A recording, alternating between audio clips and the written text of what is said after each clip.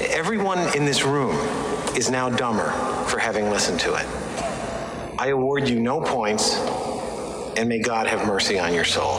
Good morning, Vietnam! Welcome to the jungle, baby. Welcome to the jungle.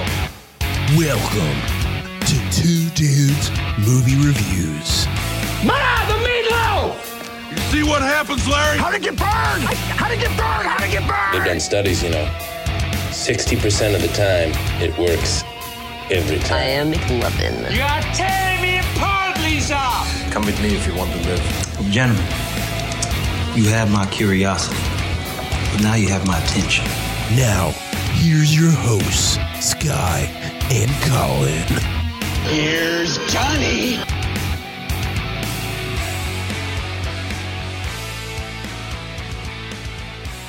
Hey, moviegoers!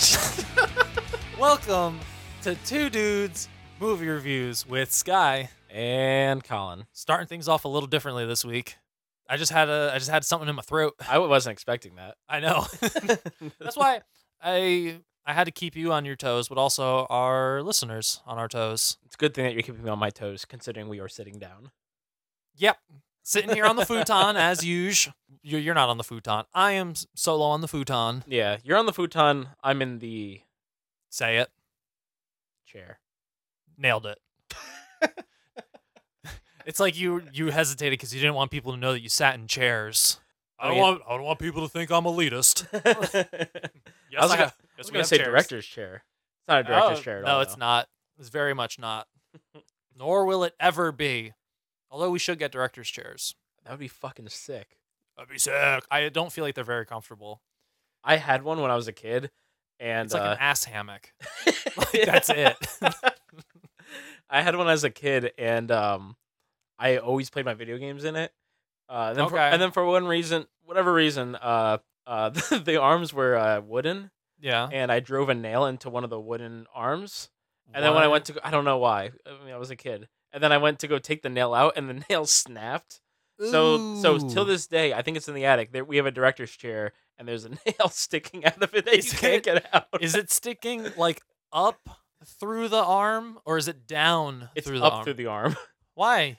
Because I couldn't get it all the way through, so it snapped off. So you can't even use it as an armrest anymore. Why were you putting it in there in the first place? Hey, some days you get bored and you just gotta nail something. But at least, all right, I respect that. Brie Larson. Oh, that might not make it to the final cut. Who knows? That's more funny for us. Yeah, only funny for us. Yeah. Definitely not funny for my wifey. So, whoops. Should apologize. It's too late to apologize. Hasn't even gone out yet. It's definitely not too late. Can stop it from happening. Probably will. Yeah, you edit these episodes. I do. I make myself sound real smart. I don't know. The voice got gradually more southern. I apologize to any listeners we have in the South, which I only have one that I know of. I know someone in the West. I don't know if I have anybody on the West Coast, but you know what? We'll get there. Hey, if you're on the West Coast, hit us up on Twitter, Instagram, or Facebook, because we are on all of those now. I think it's funny. It's words making its way to the West Coast. Solely on the internet. By horse and buggy. If we release this on Wednesday, it'll get there by Wednesday of next month. Sent by carrier pigeon. Yeah, but no, word's getting out there. We're doing our bidding on the internet. We're using the social medias, and yeah, we want to connect with people. We want to talk to people. We want to find out what you guys think, good or bad. Who gives a shit? Like, honestly, we don't care if it's good or bad. We just want to talk to you guys. We just want to know that you're out there. And yeah, I think I said it before. If you want to get in touch with us, what better way? Talk to me on Instagram, talk to Colin on Twitter, or talk to neither of us on Facebook. Because I don't check that. We've been getting a good response, though, actually. Yeah. Been getting a lot of people texting me, like friends of mine texting me, saying they're listening and they're having a good time. So that's why we want to share it with more people. I've checked the like downloads page and stuff like that, and it looks like people are listening. Yeah, for sure. It actually looks like it's going well. And then also on, I think, both Spotify and iTunes, our name shows up quicker. Yeah. Yeah. Before you had to spell the whole thing out. Yeah, now you can type in Two Dudes Mo. I love Two Dudes Mo. Did you notice that when you type in Two Dudes movie reviews and search on iTunes, I think I know what you're gonna say. there's a podcast that shows up called Scooby Dudes. Okay, I did not know what you were gonna say. That's amazing. And Everyone go listen to that podcast. yeah, what are you doing right now? Stop it. Listen to Scooby Dudes. Scooby Dudes. I read the description because I was like, what is this? And it says two lifelong friends talk about like their favorite gang of ghost hunters or whatever. And the logo for the podcast is actually a caricature of the two of them, and one of them is Scooby Doo and the other one's Shaggy. See, that's amazing. I I respect that. I took a screen cap of it and sent it to my brothers, and then my one brother messaged me back and said, "How'd you find my podcast?" Man, we gotta get them on here. Yeah, The Do it. Scooby Dudes. Scooby Dudes Scooby Dudes movie reviews. We need to stop. We gotta quit while we're shit. behind. But yeah, man, I was just gonna ask you how you're doing, but we did see each other recently. Actually, the last time we saw each other, we saw the movie that we're talking about today, right? Yeah, this week was pretty uneventful for me. Me too. I honestly, this Oh, whole actually, no. For once, I do have news. yeah, things have been going well your way. Yeah, well-ish. I got to give all of my money to strangers so that I can get a new apartment. There you go. A bigger apartment for my family and myself. And yeah, I'm like super excited to move into like more space. I was waiting for you to be like, bigger space for a bigger studio. Yeah, dude. I mean, yeah, maybe, potentially. We can move this thing from your futon to my sofa. There you go. It does not pull out, and neither do I. Oh, That's why I got a 2-year-old. Oh. Daddy, don't play that shit. No, that's awesome. Yeah, I'm excited. I just can't wait to have more room. Because you were telling me, was it last week or 2 weeks ago, about how you didn't get the one place that you're looking at. So. Yeah. And this place Is is this place like, nicer? it's basically identical, like almost the same setup, same amount of room, same amount of square footage. Both have a yard, Nice. just good amount of storage space, especially compared to what I'm currently dealing with. Like, we're living in a 1-bedroom with, Is it in the same town you're living in now? yeah, it's like 2 miles down the road. Nice. Yeah, super excited about that. Less It's of a gonna drive be for an easy me. move. Exactly. Well, it's gonna be great. You're gonna help me move and There we everything, go. so it's gonna be awesome. So you're gonna have to call out of work because it's on a Friday. Oh, Don't care. well, Friday. The 15th. Is that Valentine's Day? It's the day. Yeah, they moved it to the 15th now. I don't know the day of Valentine's Day. Clearly, Valentine's Day's the 14th. You dumb shit. Well, okay. So clearly, you're not getting. I was looking me for an any excuse roses. to not help you. That's fine. Oh, is that an excuse? Oh, it's Valentine's Day. I can't help someone move on Valentine's Day. What better way to tell someone you love them than help them move heavy furniture? Move my couch. I'll buy you flowers. Apparently, this is the first year that those heart-shaped candies with the lettering on them is not going to be made in like 100 years. Really? Yeah. Apparently, that company got bought by another company, and I guess they like stopped production during the buyout or whatever, so they couldn't mass produce them this year. Wow. First time in like 100 years. That's crazy. Yeah. I don't think. I mean, I'm not gonna miss them. Yeah, not me either. I'm sure there's gonna be plenty of people who are like, "Oh man, where are those awfully hard chalk candies that are gross but say cute things?" I feel like we need to look up how much they're going for on eBay. Oh, through the roof, dude. Have you seen the Cheeto thing? What Cheeto thing? This is a movie podcast. We're talking about candy hearts and Cheetos. Yeah, people are doing this thing where if they find like a crunchy Cheeto that looks like something, Uh huh. they're sending it like a picture of it to Cheeto, and Cheeto is like picking the most creative ones and like giving them money, or like What? yeah, it's like a contest. So if you go on eBay and look up like Cheeto or like crunchy Cheeto, there's all these ones that show up, Yeah. and it's fucking hilarious. That's I awesome. was looking at it the other day, I'm and gonna buy one. How much are they going for? Depends. I mean, it depends on the shape. You know, if you really want something creative, you're gonna have to pay up for it. I mean, it's you Well, know, what's it's creative? What's a Cheeto shaped like Harambe? Ooh, That was literally one that I saw the other day, and That's it was amazing. crazy. I'm gonna see if I can pull it up right now, just because I need to show you. I wonder if someone's over at Cheetos Empire, like crafting them, like in like molds of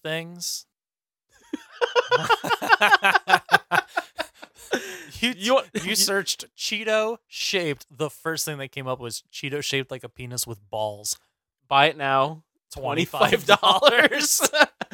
Look at this That's one. a steal. Read this one, the new listing. Cheeto shaped like an upright gorilla with a big butt and a huge fist. Like curved Cheeto puff shaped like curved penis dick. Like penis dick. There's 16 people watching it. Like, I gotta see what happens with this penis dick. Look at this one. Fucking Cheeto. Read that one. Extremely rare Cheeto. Extremely rare. Shaped like Italy. They're asking for $10,000 or best offer. Yeah. There's another one. People are just posting Cheetos that have a curl to them and just saying like it's shaped like a curved dick. Wait, go up again. There's one that's dick Cheeto shaped like a penis with balls 1 inch. Yeah. I like this one. $50 Cheeto shaped like Poseidon with trident. This should be our entire podcast. Oh, movie related. Cheeto, flaming hot Cheeto shaped like Moana rooster. Hey. Yeah, that's actually a good one. It actually does look like it. Yeah, that's the closest rendition so far. Oh my! Cheeto shaped like bird. It actually looks that like a does bird. look like a bird. All right, everybody needs to start. Oh man, we should post some of those pictures on Instagram. That would be really funny. Or at least like in our story or something, so that people can check that shit out because that's hilarious. We're gonna divert people away from our podcast with all this good talk. They can listen to a podcast while flipping through Instagram. Oh, that is true. That is a good point. You have no excuse now. Beauty of podcasts. All right, we got to stop talking about fucking Cheetos. We are not here for snack talk. We are here to talk about Glass. Yes, we are. And we saw it. And we have a movie podcast, so we have opinions about that movie too. But I don't know about you, Colin. How are you feeling right now? I feel like I might need to go somewhere. The bathroom? That's not what I was thinking. Oh, that's good. Well, you know what? You should go to the bathroom because I don't want you asking me to pull over in the car on our way to the trailer park. Like what I did there? I did like that. Yeah.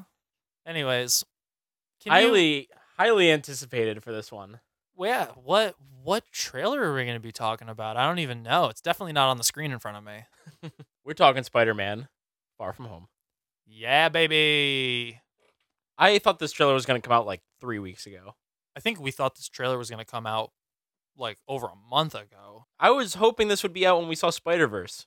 Yeah. Which is episode number 2 for us. That's right. Episode 2. So I think when we were recording that episode, well, definitely when we recorded that episode, the trailer wasn't out yet, but I think we even mentioned like, yeah, the trailer's not out yet. And then we released that episode the day after the trailer came out. Yeah. Because we were banking a few episodes ahead. It's now. funny because I listened to that up. episode too, and there was rumors about it, and we're like, it's a big week. We're getting Spider-Man, Star Wars, and Hellboy. And then only Hellboy came out. Yeah, just Hellboy. I've been really excited for this movie. Homecoming was one of my favorite movies. Is that last year? That was 2017. 2017, yeah. It feels like it was last year. But it was one of my favorite movies in 2017. And, Hell yeah. Yeah, it was awesome. I mean, the real Homecoming is him being with Marvel. Like, really with Marvel. Yeah. You know? But, yeah, this movie, there's been, like, so much buzz about just the trailer coming out. Let alone the movie itself. I actually had a question for you about this movie. And then I asked you Hit me with your best shot. Well, I'll ask it afterwards. Okay. After we watch it. But I asked you in the parking lot after we saw Glass. I was like, by the way, this thing, and you just went save it for the podcast. I was like, fuck.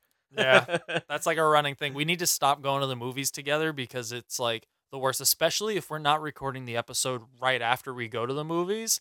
Then we have to sit with it for like a week. And like all week we've been texting and I'm just like, I really want to tell you something about how I felt about Glass. Yeah. But we can't because I don't want to spoil anything. I don't want to get on Glass yet, but I will say, just while we're talking about that I'm really happy we did not record the Glass episode right after we saw the movie. Yeah, fair. Yeah. Good. But anyways, Spider-Man. Yeah, Spider-Man: Far From Home, the sequel to Homecoming, and yeah, I watched this. I think I've watched it twice now. I've watched it a lot. Like A a lot. lot. I watched it twice before I even texted it to you, and I texted it to you as soon as I woke up that morning. Yeah. Also, I'd like to point out, I pointed it out on our Instagram. We had teased on Instagram that we were going to be releasing the Spider-Verse episode that week. The next morning, they released this trailer. Coincidence? I don't think so. It's the power of the podcast. Power of the pod, everybody. We have more pull in Hollywood than you guys realize. You really should start subscribing. This is bullshit. Yeah, this is fucking bullshit, man. What are you doing? So you want to get into this? You want to get into the business? Yeah, hit me with this fucking trailer. Thank you, Spider-Man. Hot Aunt May. That was so good. Hey, sorry I'm late. Happy. You look nice. Thank you. You too. Thank you. Hot happy. New dress? Yes, it is. So she's obviously like okay, I guess, with him being Spider-Man because the way that What the just first one happened? ends, she literally says "What the fuck" in the movie. Yeah. So She's come to terms by now. Go to Yeah. Europe. It's a school trip. Did you get your passport? Peter Parker here to pick up a passport, please. Mini toothpaste? So I many have your pieces. suit. they had the guy from on my Honest trip Trailers with my do it in his friends. voice. Peter Parker here to pick up a passport,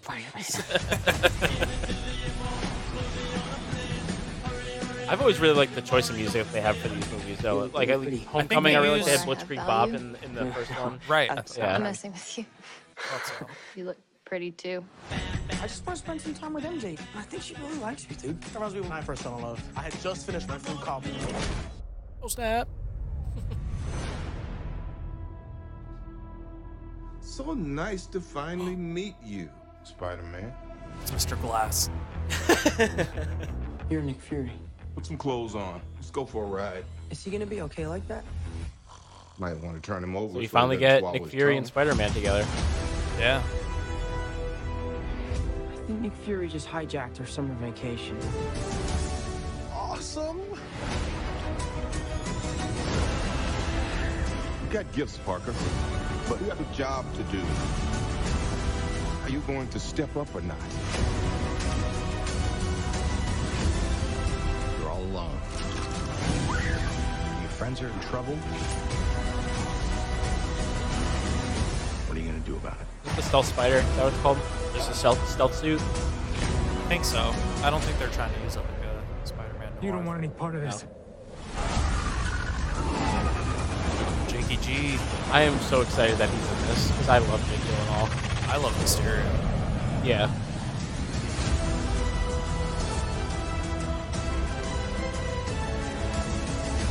Who is that guy? He's like Iron Man and Thor rolled into one. He's no Spider-Man. What is it with you and Spider-Man? What? He looks out for the neighborhood, has a dope suit, and I really respect him. Sup, dickwad? Very nice. That's such a good trailer. That got me so hyped. Jakey G looks awesome. Some people were like, ugh, Jake Gyllenhaal's in the Marvel Cinematic Universe now. I don't know why. He's had such a good record in probably the last 10 years, right? Like, he's been putting out fucking jams. He's one of my favorite actors working right now. Did you see Okja on No, Netflix? you told me to watch that. Though. Really fucking good. Deeply depressing, but very fucking good. And he is amazing in it. There is a movie that he came out with this year. Well, I guess 2018. That might be my top 10. Oh, okay. Might Well, be. let's not spoil I'm that. not spoiling it. I'm just saying. Watched it the other day. Really good. Yeah, and he was in Nightcrawler, which was fucking awesome, and he like kind of transformed for that. Like he got real like thin and like Nightcrawler. He was such a creep. You ever So see good being a creep. You ever see Enemy? No, haven't. Enemy? Yeah. Oh, okay. I didn't know if you said anime. No, Enemy. I've seen some anime. Well, that's nice. Only the Death Note movie on Netflix. Does that count? No, that does not count. Well, it was amazing. Burn it with fire. So the question I had, just real quick, just get it out of the way. Is the villain in this Mysterio or is the villain in this the Elementals? I'm assuming it's the Elementals. Do you really want to hear my thought? Yeah. Hit me with your best thought. Oh man, we gotta like do like an audio drop of like the song bow, bow out, no. This is Sky with Hit Me With Your Best Thought. So, fun fact about Mysterio in the comics, he doesn't have like real powers. He's an illusionist. I don't think that those things are actual. I don't think that they are actually that's cool. quote unquote happening. Like I think it's happening, but I don't think it's. I think he's orchestrating You think it. he's Basically, doing it? Yeah. Also, there are 3 villains in Spider-Man comics: Hydro Man, Yeah. Sandman, who we saw in Spider-Man 3, Mm-hmm. and Molten Man.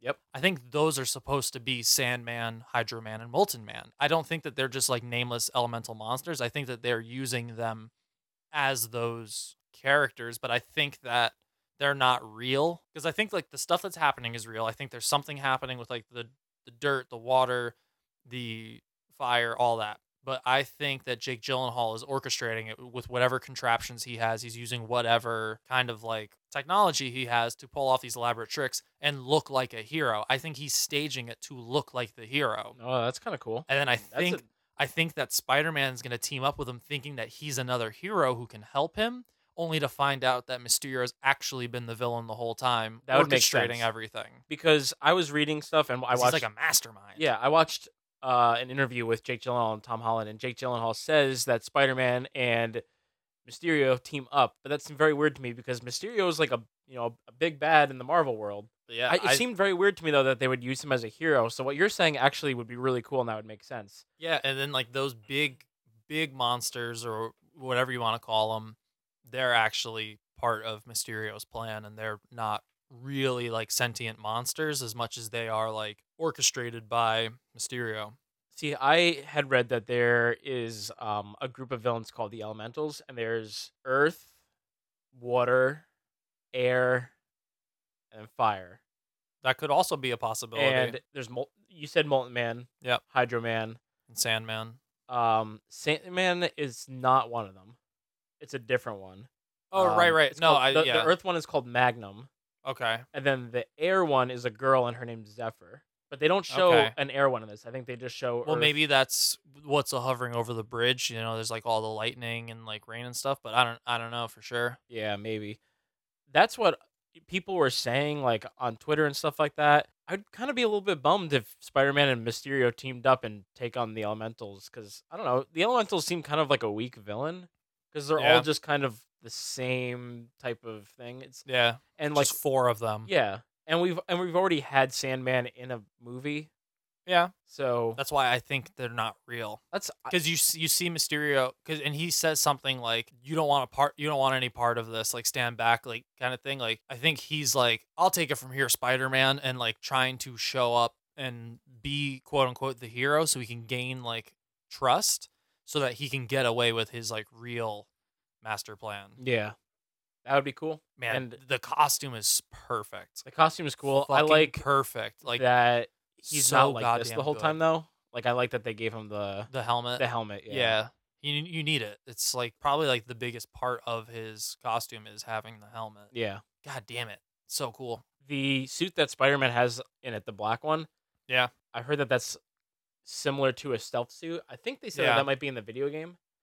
But it looks, there is something similar in the video game. It looks like in this trailer though that it's like handmade type thing. Well, not handmade, but like I could see maybe like Happy or Nick Fury giving him that, and it's because it just looks like a ski mask and like SWAT armor basically. Yeah. It doesn't look like super tech like something from Stark. Which also brings me to my next point: is this a spoiler for Endgame that Tony Stark is not in this and he doesn't have a cool suit? It's a good question. I mean, I guess the big question is, isn't it a spoiler for Endgame because there's another Spider-Man movie coming out after Endgame? Well, it is, but I also... But then the question is, what's the timeline? That's what I was going to say. What's the timeline on this movie? I've seen theories saying that this is actually before Infinity War. Like maybe when he gets off of the bus for Infinity War, that's them like coming back from this trip. Oh, that'd actually be cool. I've also seen a theory that this movie will be a sequel to Endgame and a prequel to Infinity War. Oh, so like they bring them back in time, kind of, in Endgame? Yeah. So it's before the actions of Infinity War? Yes. So it's after Endgame. Basically, it's assuming that in Endgame, they're going to go back to before Infinity War. Yeah. It's going to bring it back. So it would be a sequel, but a prequel to Infinity War. So this would be before the events of Infinity War, but it would be after Endgame because Endgame is where they go back to erase Infinity War. Yeah. That's cool. Possible. Yeah. Anything's possible at this point with like all the time stuff. Like, I mean, it's already been stated that Endgame is going to be heavily like time travel related. So it kind of makes it all crazy. Like what's going to happen next? Like, and especially already knowing that we have this Spider-Man movie coming. Like, I mean, obviously he's back in some way. So how is he back? Or is this not he's back from Infinity War? This is before Infinity War. Yeah, I mean, they've kind of spoiled some stuff because they've already said there's a Black Panther 2.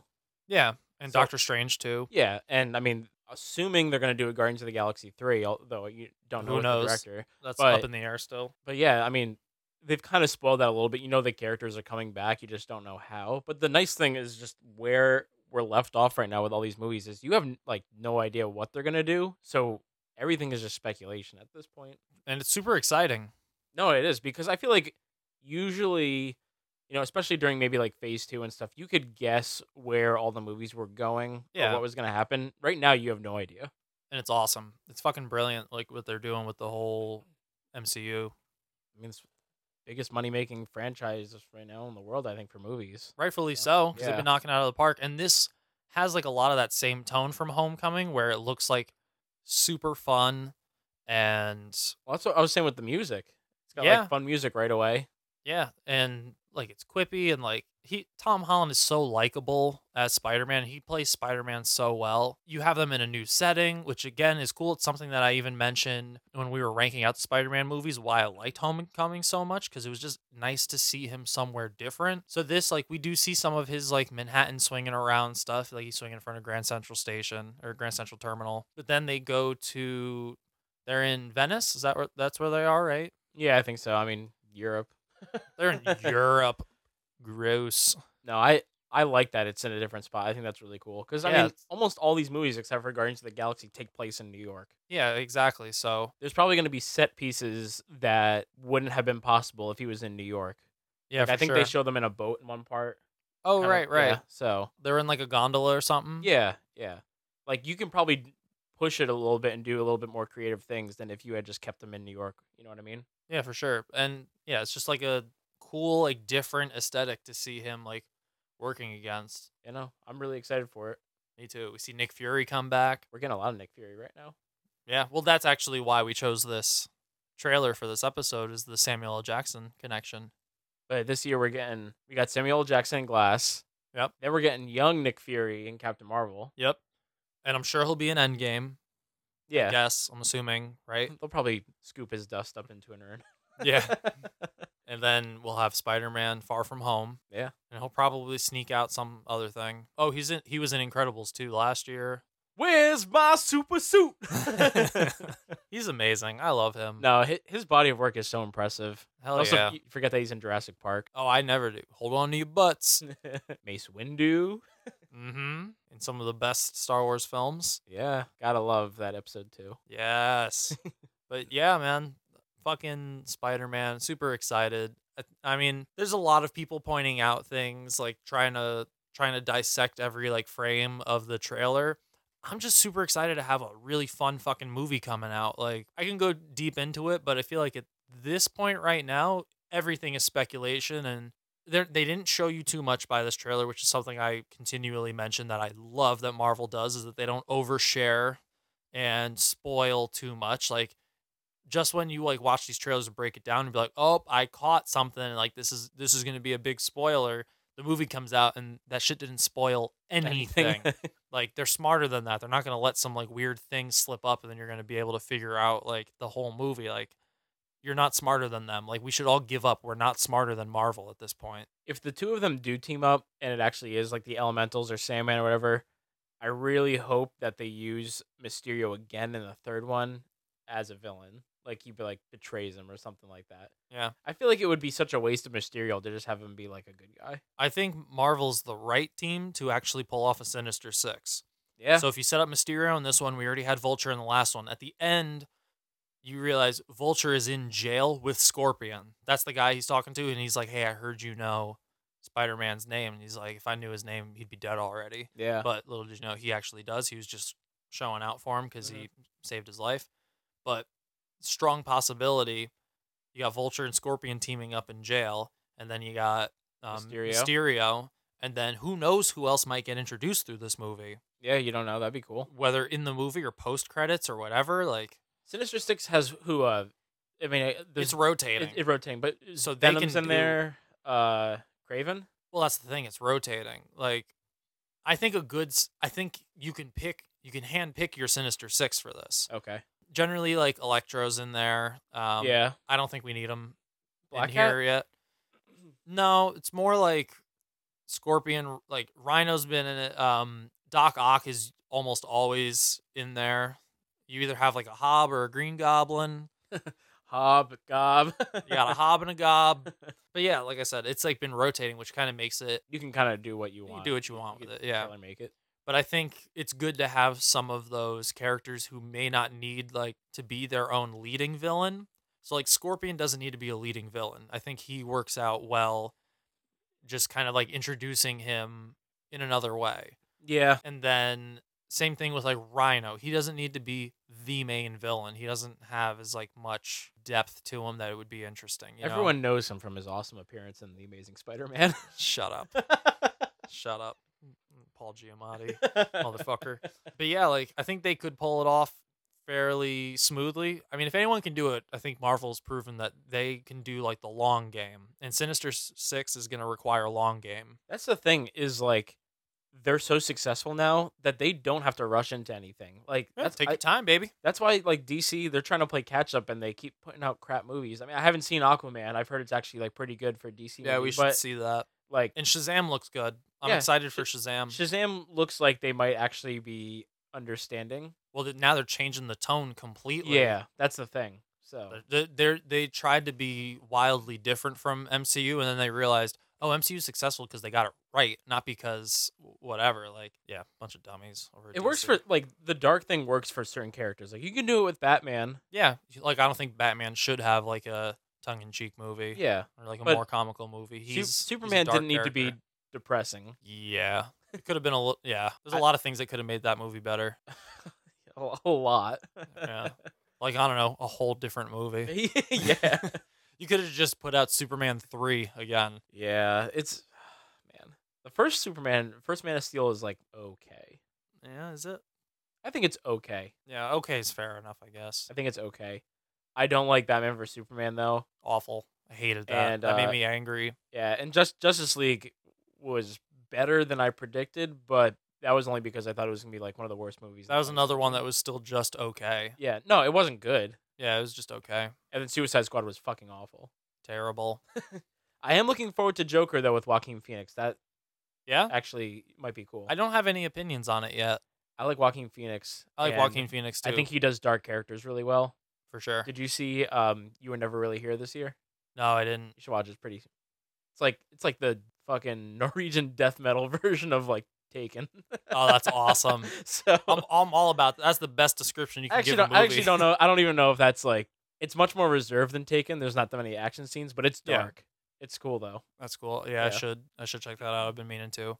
But yeah, fucking Spider-Man: Far From Home. I think I could speak for both of us in saying like we're really excited for this movie to come out. Yeah, this is high on my list also. Yeah, man. I feel like such a Marvel fanboy being like, yeah, Endgame and Spider-Man are high on my list, but it's really like Endgame, Spider-Man, and then it's because they have such a build up to them because they're in this universe where so much has happened. Mm-hmm. So it's just so curious what the fuck's gonna happen. I was looking because we were talking about what movies we're gonna be reviewing like every week and stuff, and I was looking at release dates. This month and February are a little late. March picks up. From like April on, it's all like bangers every week. Fucking bangers. So I was like, dude, jeez, we're gonna be overloaded with fucking movies to see. Like, we're not gonna have enough time to catch them all. Oh yeah, because Detective Pikachu's coming out. Oh yeah, and I gotta catch them all. That was one that I saw. That I was like, I forgot about that, but we'll be there. Yeah, we'll be there. I don't think we could miss that one. No. I think just growing up at our age, like Pokemon. We know who our guest speaker is going to be on that episode. Oh hell yeah! Talking to you, Duck. Yeah, talking to Ducky you. Needs to be on that episode. The Duckaless. So, you got anything else on Spider-Man? Or we? Nothing else. I'm good to roll out of here. Yeah. Roll out of the trailer park. Just give my truck a jump start. Get my ass out of this trailer park. While we're sitting here, you want me to get a natty light? Oh yeah. And fucking Steel Reserve. Oh, shit's awful. All right. But that brings us to M. Night Shyamalan and Glass. Shamalama ding dong. I don't think we're gonna go crazy and rank out all of the Shyamalams. No. The Shyamalan-verse. The Shyamalama-verse.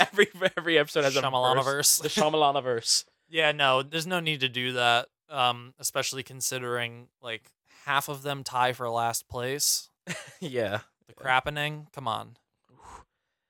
I wrote down notes basically just about his career, and I wasn't gonna Hit me with them. You're our research guy. So mainly just focus on 2 movies in particular, but the ones related to Glass. Yeah. But makes sense. That being said, I don't know if a director has ever had 4 years as good as M. Night Shyamalan.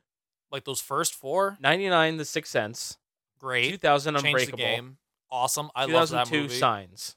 Yeah. I love Signs. And I love Unbreakable. And Signs is where I start slipping. Oh, no, I love Signs. I didn't hate it. I didn't see that movie and go, oh, M. Night Shyamalan doesn't have it anymore. I just saw that movie and I'm like, that was cool, but it didn't have the same feel as Signs and Unbreakable.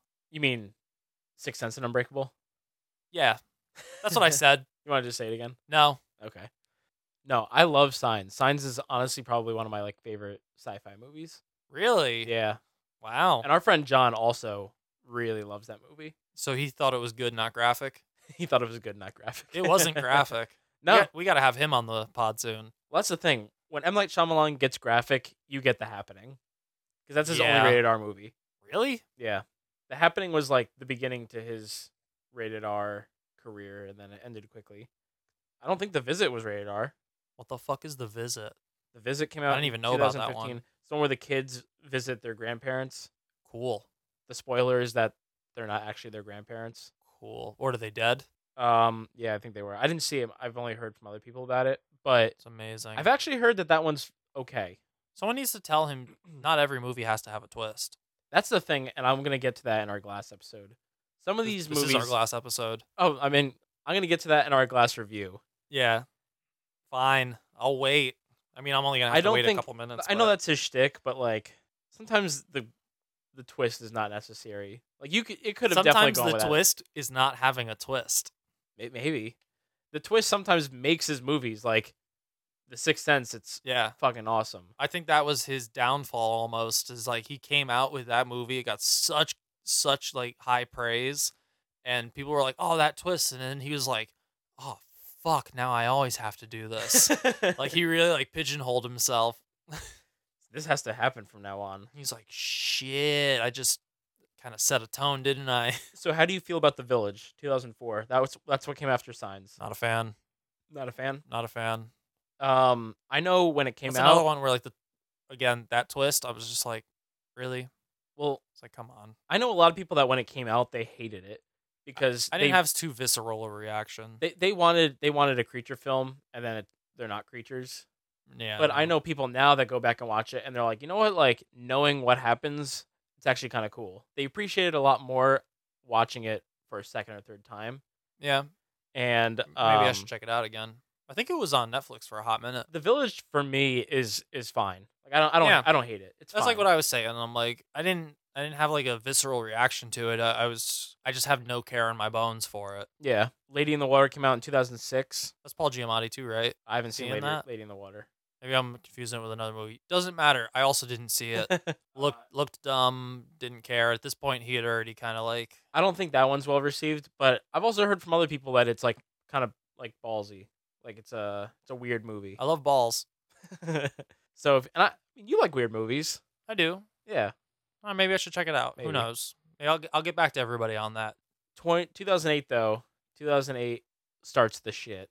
Yeah. You got The Happening. The Crappening, as I call it. This is a bad movie. It's the fucking flowers gonna kill us.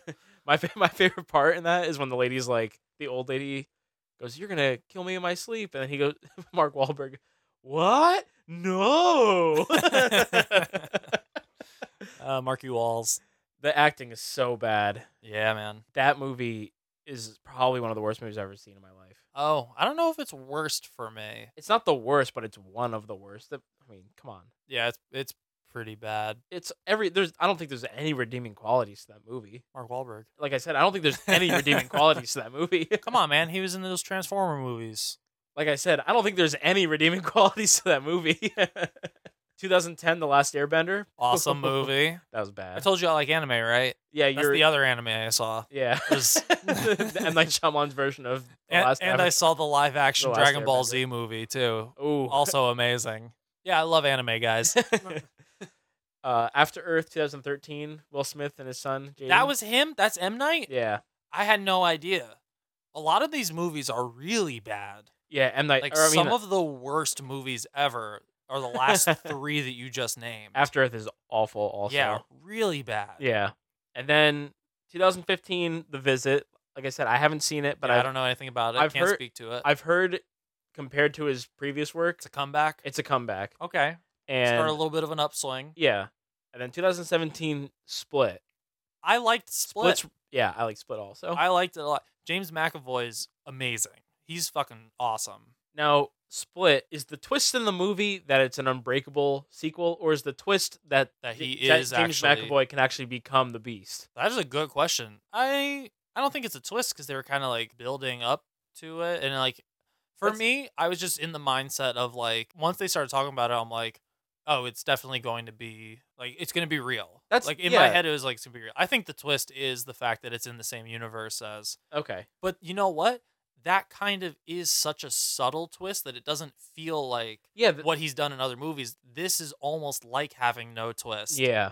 Which is refreshing because every other movie he's had, with the exception of The Visit, just because we haven't seen it. Or no, I guess you said that there is a twist with the grandparents. But yeah, not having like a real twist in it is probably a good thing. Because after I saw Split, I was talking to some people and they were like, "Yeah, and the twist was so stupid. He becomes like the Beast finally, and he's like really strong." And I was like, "Well, I didn't think that was the twist. It seemed pretty obvious that was going to happen." Yeah, I took it as the twist was that it was a sequel to Unbreakable, which got me hyped as hell.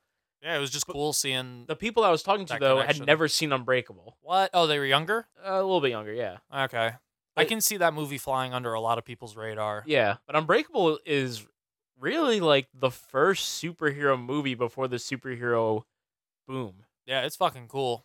Man, I really want to go back and watch that. I watched it after I saw Glass. Like, I rewatched it. Yeah. So happy I did. Yeah? So happy I did. Yeah. Unbreakable is so good. And I think that, like, it's a superhero movie it's a movie that's disguised as a superhero movie. Yeah. And, like, back then, superhero movies weren't popular like they were now. So you can kind of get away with it. Or you're saying, like, it's a superhero movie disguised as a regular, like almost like a thriller. No, I'm saying it's like a thriller disguised, like, because the trailer shows him getting into the car crash and all that stuff. Train crash? Yeah, the train crash. I don't think people showed up for that movie thinking it was going to be a superhero movie. Right. That's why I'm saying the superhero movie was under disguise. Yeah, that's what I was saying. That's what I'm saying. Okay, we're on the same page then. I don't think we are. Agree to disagree. I think we're agreeing though. I don't agree. Okay. Great. No, Unbreakable, I think it's people didn't know they were showing up for a superhero movie, and then afterwards they're like, "Oh shit, that was awesome!" And like it was actually it was a superhero movie. Like normally that's not really that wasn't in the mainstream then, like it is now. Yeah, that's true. And that was 99, right? Or is that 2000? 2000. Yeah, I remember it being around that time because I remember specifically like watching that movie and The Matrix like in the same day, and just my head being in a completely different place for like the rest of the week. Yeah, Bruce Willis plays David Dunn. Samuel L. Jackson plays Elijah Price, aka Mr. Glass. Mr. Glass, yep. And the twist in that movie is pretty dark. Yeah. Samuel L. Jackson basically is a terrorist. Yep. But he caused the train crash, right? That was he caused the train crash. I think he also there was other things because he was searching for a person like Bruce Willis's character. Yeah, he's been trying to find like a real life superhero. Yeah, so I think he crashed a plane. Like, all stuff like that. So yeah, I mean, they say it in Glass. He's a terrorist. Yeah, that makes sense. But no, he came out with 3 movies in 4 years that are really highly praised movies. Yeah. Unbreakable is like very, very endeared to fans. So when Yeah, they for found sure. out that Split was actually like a Connection. villain origin story for people, lost their shit. Yeah, dude. I remember when I first saw Split, and I was like, "Whoa!" At the end, I was like, "That was by far the coolest part of the whole movie for me." Yeah. and I liked the movie. I'm Mhm. just saying, like, knowing that they existed in the same world, I'm like, "That's really cool." I And, think like, that little tease. a little bit of Glass. I mean, a little bit of Split, but maybe it could be carried over to Glass as well. James McAvoy really carries it. Fuck yeah. He brings it with that character. Fuck yeah. He's amazing. I wrote down like 4 times in my notes while we were watching Glass. James McAvoy is great. I love James McAvoy. James McAvoy kills it. Like, he's fucking awesome, and he does this so well. Like, he just transitions so like perfectly between characters. He can do voices so well. Like, Yeah. and not only does he's not like just doing the voices. He becomes a new person like 6 times in the same scene. Yeah. You see it mostly in Glass. Yeah. Because in Split, like, he changes his personas, but you don't really see him change in the room with you as much. But here, like, Well, they force him to change. right, but he changes so many times rapidly, and he can do it fucking seamlessly. I mean, I'm sure there's cuts in between anyways, Mhm. but still, like, he just embodies these new people every time he does it. It's fucking creepy, like, how good he is at it. Yeah. Honestly, he's one of my favorite actors acting right now. He's not in enough, but like 2017, he was in Atomic Blonde. That Mhm. movie really wasn't that good, but he was great in it.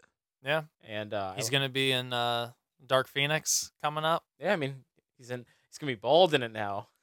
Oh yeah. They made that like a big thing in the trailer for Apocalypse, where he like turns around and he's bald now. Yeah. I was like, is that really gonna be the big moment in this movie? Sure was. Basically. Nah, he's great. So a lot of people really hype. Glass is one of my most anticipated movies for 2019. Really? It's up Yeah. there on the list? It was up there. I was super excited to go see Glass. So much so we actually saw this opening weekend too. Yeah, packed house. I'm surprised yeah, we it got was. tickets for it. Yeah, I know. We kind of squeaked in there in the last minute. Yeah. But I think we lucked out because we went like early in the morning Yeah, Saturday. we went at so- what was it, 10:30? We went. Yeah, like first showing. Yeah. First showing, just got in there in the nick of time. But yeah, we kind of like rushed to the theater to make sure we saw this early. It's kind of the thing with like anticipating twists and stuff. It's like we better see this before somebody ruins it for us. Yeah. That's why like all the Marvel movies, Star Wars, stuff like that, all the really hyped up movies, you probably need to see right away. Otherwise, it's going to get spoiled for you. We already have our tickets for Captain Marvel. Yeah. And that movie's still like over 2 months away from us. There was a few movies last year that my brother had like the big moment of the movie spoiled for him. It's the worst. Brandon had Spider-Man's death spoiled for him in Endgame. Infinity War. And then I'd punch someone in the throat. This isn't like a huge spoiler, but Darth Maul got spoiled for him in Solo. And that was like probably like my favorite part of the whole movie was seeing Darth Maul show up in it. Yeah, that was cool. Yeah. So, but no, you got to see like these movies quickly, otherwise it's gonna get ruined for you. Yeah, luckily nobody got to ruin it for us. We got to ruin it for ourselves. It's like, oh, that's what happened? Now I know. This is a hard movie to kind of review. I mean, we can remind everybody that we never refrain from spoilers. I think I put spoiler alert in all the descriptions when we release episodes. That's not even so much what I meant, because I was just like, we're gonna spoil the shit out of this movie. But oh yeah, we're gonna tell you every fucking thing. We're gonna ruin the fuck out of this movie. For me, I just don't want to say anything right away that's gonna give away how I feel about it. Yeah. Well, how about we? Do you want to start just diving in? Yeah, I take it moment by moment. Sure, moment by moment. Moment by moment. Moment. The movie starts up so fucking good, in my opinion. Yeah. Do you agree? I forgot I forgot how it immediately starts up. The first, I would say first 20, 30 minutes of this movie was almost exactly what I wanted out of it. That's where it started with the Unbreakable stuff, right? Yeah. So it started with Dunn. Well, the first shot of the movie is just a slow shot of James McAvoy walking in as his Patricia character. Right. And it's just like, I knew there was something else before the Unbreakable stuff. That was it. And then it goes to like the title sequence of it. And right. But then they basically show David Dunn. He's going after like a couple teenagers. Yeah. And who Superman punched some unknowing old man on the street. Yeah, really. Also, that Superman punch is a real thing. It's a wrestling move. Is it? Yeah, it's I hate it, but Roman Reigns, it's like one of his like moves. It's like his like signature move, and he does that. He like runs and he jumps in the air and he punches in the face. I wonder if he yells Superman punch like those kids did. No, he goes hoo-ah, and he cocks his hand like a gun. It's Oh. fucking dumb. It's real dumb. But I wrote that. That's my first note. Superman punch is a wrestling move. I always have to bring it back to wrestling. So he shows up basically and he fucks his kid up. Basically, just throws him straight into a wall. He's basically got a man in the chair. Oh yeah, and it's his son, who they brought back from the first movie, Spencer Treat Clark. That's like my next note is like, is this the same fucking kid from Unbreakable? It's I thought that was crazy. so cool that they brought him back. I thought it was too. Yeah. Like that was fucking. Just seeing him, I was like, wow. Like I almost wanted to like punch him on the arm lightly and just be like, man, you've gotten so big since the last time I've seen you. Like felt like he's my kid. Because he really hasn't been in like much between then and now. Can you imagine M. Night Shyamalan's been shelving him this whole time? And he's like, hey, M. Night, I got this really cool like script across the desk and I really want to do it. Like, no. You work for me now. M. Night Shyamalan Wait for glass. M. Night Shyamalan is actually Kevin Wendell Clark. And he's got has Spencer Treat Clark chained up in a room. That's why everyone has to call him M. Night Shyamalan, because if you actually say his full name, it snaps him out of his persona. Spoiler for The Beast. I mean, that was in the first one. That was in Split. Yeah, I got you. But no, I thought that was really cool. Basically, they are on the look for James McAvoy's character. Yeah, the Horde. Yeah, as they refer to him, the Horde, which is an awesome villain name. Also, and I thought this was kind of weird. I didn't really like this. They call Bruce Willis's character the Overseer. Yeah, and that was kind of. It's better than the Tiptoeer. Yeah, I think was it Tiptoe Man they call him. Or yeah, whatever? I think that was a joke that they made early on, and they actually say that like Bruce Willis is like still better than the Tiptoe Man or whatever. The Overseer has some slavery connotations to it that I was like, Yeah. ugh, you couldn't have come up with something better there. Yeah, it sounds a little gross. Yeah, but they have this cool scene where they basically he like brushes up against him, finds out that it's him. Yep. And then they has the vision of the girls locked up in the factory. Yeah, and then basically like you see the trailer to Glass, and everyone's thinking that it's leading up to the showdown between David Dunn and Kevin Wendell Crumb, and you get that fight within the first 20 minutes of the movie. Basically, yeah, it's Act 1 shit. Yeah, it's like immediately. I was like, oh, okay. But that was kind of I'm like, all right, this is everything that I wanted out of it so far. Yeah, and it then starts off real strong. It does start off real strong, and then after that part, Sarah Paulson's character comes in, and the pacing and tone of the movie changes considerably. Yeah, they all get locked up in basically a psych ward. Yeah, and it's much more of a slow burn from then on. Yeah, but I kind of I was okay with the change of pace. Because I like the slow burn, but what were you going to say? Well, because I don't want it to seem like I'm just agreeing with you if you were going to say that you liked it. No. I do like it. Yeah, that didn't bother me. Like, I think you even mentioned when we were watching the movie, like, I didn't take a lot of notes in the beginning. I was just really soaking it in and enjoying it. Like, though that part where it slowed down, like, it did a good job kind of, like, holding your attention and, like, kind of pulling you along at, like, an even pace. Even though it was slowed down, like, the pacing of it didn't feel off. Like it still like progressed pretty naturally. The reason that I was so happy that I watched Unbreakable was because Unbreakable is also a slow burn. And when you watch and that starts with like it starts with the crash, doesn't it? Yeah. Yeah, so kind of similar, like hot out the gun, but then it just slow. Tonally and pacing wise, this movie is way more similar to Unbreakable than it is Split. Yes. And I like that a lot. Yeah. So I was fine also with the slower pacing. I wasn't sitting there like, oh, this is boring. Like, I was actually really interested in the psych ward stuff. I thought it was cool. Me too. Yeah, it was awesome. It's different than what you were expecting, that's for sure. I mean, I think everyone thought there was going to be more action heavy. A lot of the action sequences that they show you in the trailer, which is most of the trailer, is the last 20 minutes of this movie. Yep.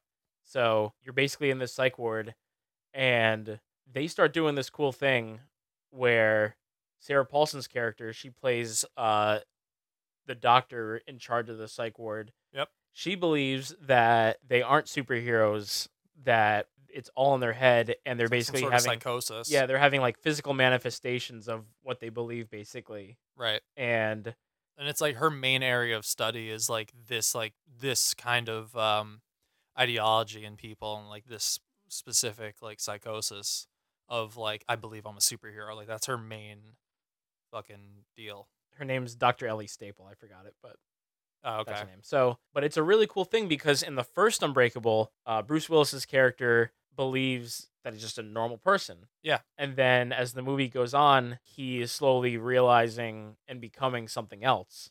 Right. In this movie, he starts off the way that he ends Unbreakable and slowly changes back into believing the way it's he not was at the real, beginning of Unbreakable, which I thought was really cool. Yeah, and I that liked kind of that gets too. the viewer to also question the reality of what everybody's you're watching situation, too. yeah. Because there's a really good scene where they break down that sequence when he bumps into James McAvoy's character. Yeah. Where it's all deductions, basically. Like, Yeah, and she's like debunking his whole vision thing. yeah, like you saw someone who was like in their like 20s or whatever, acting like a kid. They had like a brick smudge on their pants. Yeah, they had like the red clay stain, so Yeah. you knew it'd be like some sort of brick building or Mhm. something like that, and like you just kind of figured it all out by piecing together clues. And then they go to like split, and he's like, "Well, how did I bend the bars?" And then he's like, "Well, they were old bars, and I think like how did I like take a bullet or whatever?" And this is like the buckshot hit the bars mostly, and Yeah. like, you only got clipped by like a couple things. Mhm. Yeah, I thought that was a really cool sequence. yeah, for sure.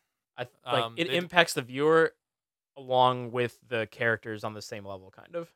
Yeah, because nobody knows what's real and what's not. Yeah. Like, are they really superheroes? Or like, it kind of gets they question themselves, and we question if they were actually like kind of supernatural, I guess. Yeah. You also find out that Samuel L. Jackson is in the psych ward as well. Yeah, Mr. Glass in there. I don't know how long has he been in there. Did I think ever they say? said he had been in there for like 3 years. Okay.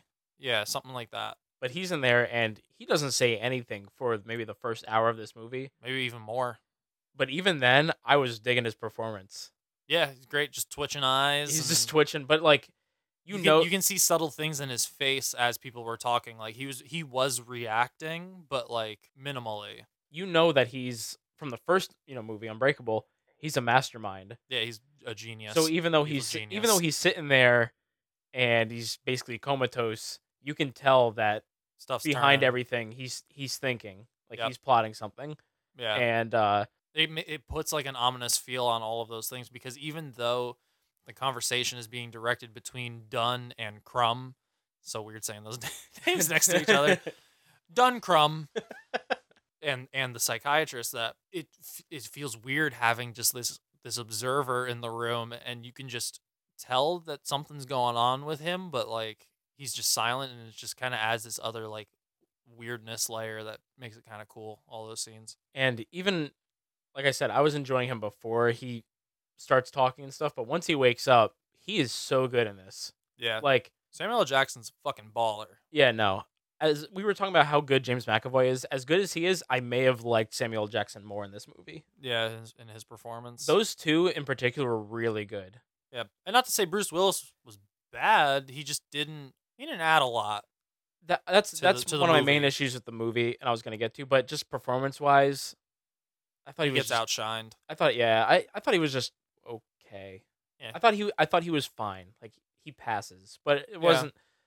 I didn't get a performance out of him that I was particularly thrilled with. I was just like, yeah, that was okay. Fair. That's fair. Yeah, but the other two are so good. Hell yeah. And I think Sarah Paulson's pretty good too. Yeah, she's fine. She didn't blow me away either, No. but we'll get to why Mhm. towards the end. But yeah, Samuel, like they all have somebody on the outside who's like connected to him. I thought it was weird that the girl from Split is like his connection To James McAvoy's character? Yeah. I thought so too. It felt forced to me. Yeah. That being said, I have a theory about that. Okay. But I would like to get to that later. Fine. That's But I do agree. fine. The whole movie, I kept thinking, I was like, I really like Anya Taylor-Joy. She was in Thoroughbreds. Yep. Last year, and she was in The Witch. Didn't see The Witch. It's another creepy slow burn movie, but I liked it. No, I like her a lot. The whole movie, though, I kept thinking she is not necessary in this movie at all. Nope. Like, she is just there, I think, because They just needed somebody for everybody. yeah, they wanted like a outside connection to everyone to drive Right. the plot. and I guess that's why she's in it. But she really does not need to be in this movie. Samuel L. Jackson's connection is his mother's still alive, which is crazy because look how old he looks. Yeah. Fun fact, Samuel L. Jackson is 5 years older than the actress who plays his mother. Really? Yeah, he is 70, she is 65. Really? He's 70 years old? 70 fucking years old, Damn. bro. He looks good for his age. Black don't crack. It's true. Yeah, no, that is just like shocking. I thought he was like maybe like 60 or 55 or something He like is that. 70. He is 5 years older than his own mother. Mother in the movie. No, in real life too. Oh shit! Wow, that is Yeah, crazy. That really nuts, is crazy. Nuts. One thing that is really cool about this, I don't know if you picked this up or not. M. Night Shyamalan used 2 deleted scenes from Unbreakable in this movie. I didn't know they were deleted scenes. They're deleted scenes. That's cool. So there's a scene when David Dunn goes into his room. son's room. Yeah, and he's telling him, he's That- like, oh, people in gyms all around the world like lift more of the weight than that Yeah, on a daily basis. that scene and the scene when Mr. Glass is a kid and on the carnival ride. Yeah. Those were scenes that were supposed to be in Unbreakable, Oh. and they got cut. Do you want to hear the note that I wrote down during that carnival scene when he's getting whipped around? Yeah. I'm tired of these motherfucking breaks on my motherfucking bones. That part, I was like kind of shocked by that part. It was shocking. It was, Yeah. That was graphic. Yeah. Was it good or graphic? Could it be both? Could be both. It was But- mostly graphic. It was fine. It was okay scene. But no, that I've never heard of a movie using deleted scenes from a previous installment in another one. It's pretty cool. And especially because Cool idea. Especially because there's such a big time gap, 19 years between the two movies. Yeah. Like I thought that was really cool. And it didn't look out of place. Like it didn't look super different from the rest of the film. Like they did a good job, whether it was like remastering it or something. Like it was. You don't notice it very much at all for the carnival scene. The other scene when it's dark, It is a little it's grainy. It's grainy. But I think you get away with it because it's It's dark. It's That's- a dark scene. That's what gave it away for me, because when Bruce Willis first showed up there, I was like, oh shit, they de-aged him. And then I was like, oh no, this is actually. At first I was like, that must have been from the movie, and I forgot it. Yeah. And I watched the movie again, and it wasn't in there. So then I looked it up, and yeah, both of those are deleted scenes. That's really cool. Yeah. But it kind of works too because it's a flashback, so it's okay if it's like a little bit grainy Yeah, or yeah, foggy no, or something like I think that. it worked so fine. I thought that was really cool. Didn't look out of place. I really liked that. I thought that was a cool aspect of the film. I read that some people were like, "Oh, it took me out of the movie," and I was No, like, it didn't. Yeah. No, it didn't. I'll take you out of the movie and smack you around in the bathroom. Coming at me with that dumb shit. No, I thought that was really cool. And then I guess one other thing that I thought was really cool in the psych ward in this whole segment of the movie, David Dunn's kind of got like water hoses hooked up in the room in case he tries to Yeah. escape because water is his weakness, They'll or flood him out or or what he whatever. thinks is his weakness. But there's these lights. I don't really know how that works, but there's these lights that make the horde swap Switch, yeah. personalities. And there's a few really great scenes when he's just bouncing from one Yeah, one personality character to the persona next. to another, and it's makes for some really sick scenes. Hell yeah. He fucking nails it too. There's also a few personalities in this movie that weren't in Split. Yeah, I think they added quite a few. There were a couple more because I think they even mentioned something that like more personalities will keep getting added as time goes on. Like There- more people show up. If you go to the IMDb page and like look at like the cast, it says all of his names. Like it doesn't just say like the Horde or Kevin Wendell Crumb. It says like Patricia, like all That's of them. Back- awesome. yeah. I wonder if that gets him a fatter check because he's playing multiple characters. I'm playing like 23 characters in this movie. I'm basically a one-man show. Bruce over here is barely playing one. Yeah. Now, is this movie part of the MCU? No. Okay, because it is superheroes, and then we have Nick Fury, but it's just like evil Nick Fury. It's like he's building the evil Avengers. Okay. He even refers to the Beast as an avenging angel. Other note, there is this building, this skyscraper that's been worked on, and throughout the movie they keep mentioning like on the news that this new skyscraper. On the cover page of the magazine, it has that skyscraper and it says Modern Marvel. Do you think all of this is on purpose? Avenging Angel, Modern Marvel, and then he's Nick Fury. It's I don't know, man. I mean, I think the real twist is The real twist is this that is MCU. Spider-Man is about to swing in the bonus features. Yeah, we did not stick around to see a post credit. We didn't. No. I'm gonna say no, That's fair. but I'm also gonna say that I don't know. Maybe Marvel Comics or something influenced him as a kid, and maybe he threw that in as like a little Yeah. Easter egg. I mean, type thing. obviously, comics are a huge theme throughout the entire movie and Unbreakable. Like, I mean, they both kind of them. fucking beat you over the head with comic books in this movie. Yeah, they do. There's a lot of talk about just comics. Which is fine. I mean, I like comics. I do like comics, but at the same time, like, It's heavy-handed. it's very heavy-handed. Yeah. There's 2 scenes where different characters have to go to a comic book shop and just talk comics with someone. Yeah, that's true. For research Yeah. about their parents. Yeah. And there's one thing that I really didn't like. There's a like Google search scene to find out stuff in this movie. Oh, yeah. Didn't like that. I never like that. Yeah. That's usually like such a cheap cop out. Yeah. Like that's all it took. No one else thought about finding his dad. Like he's not even using like some sort of like police type technology to like dig deep. Literally just Googling. Yeah. Cool. That movie, The Bye Bye Man, that came out in 2017, they have one of those scenes, Yeah. but they didn't get the rights to Google, so he goes on search.com. That's awesome. I Ask thought that was Jeeves. hilarious. Jeeves is making a comeback. But yeah, so most of this movie takes place in that psych ward. Yeah, I would say 75% of it does. Yeah.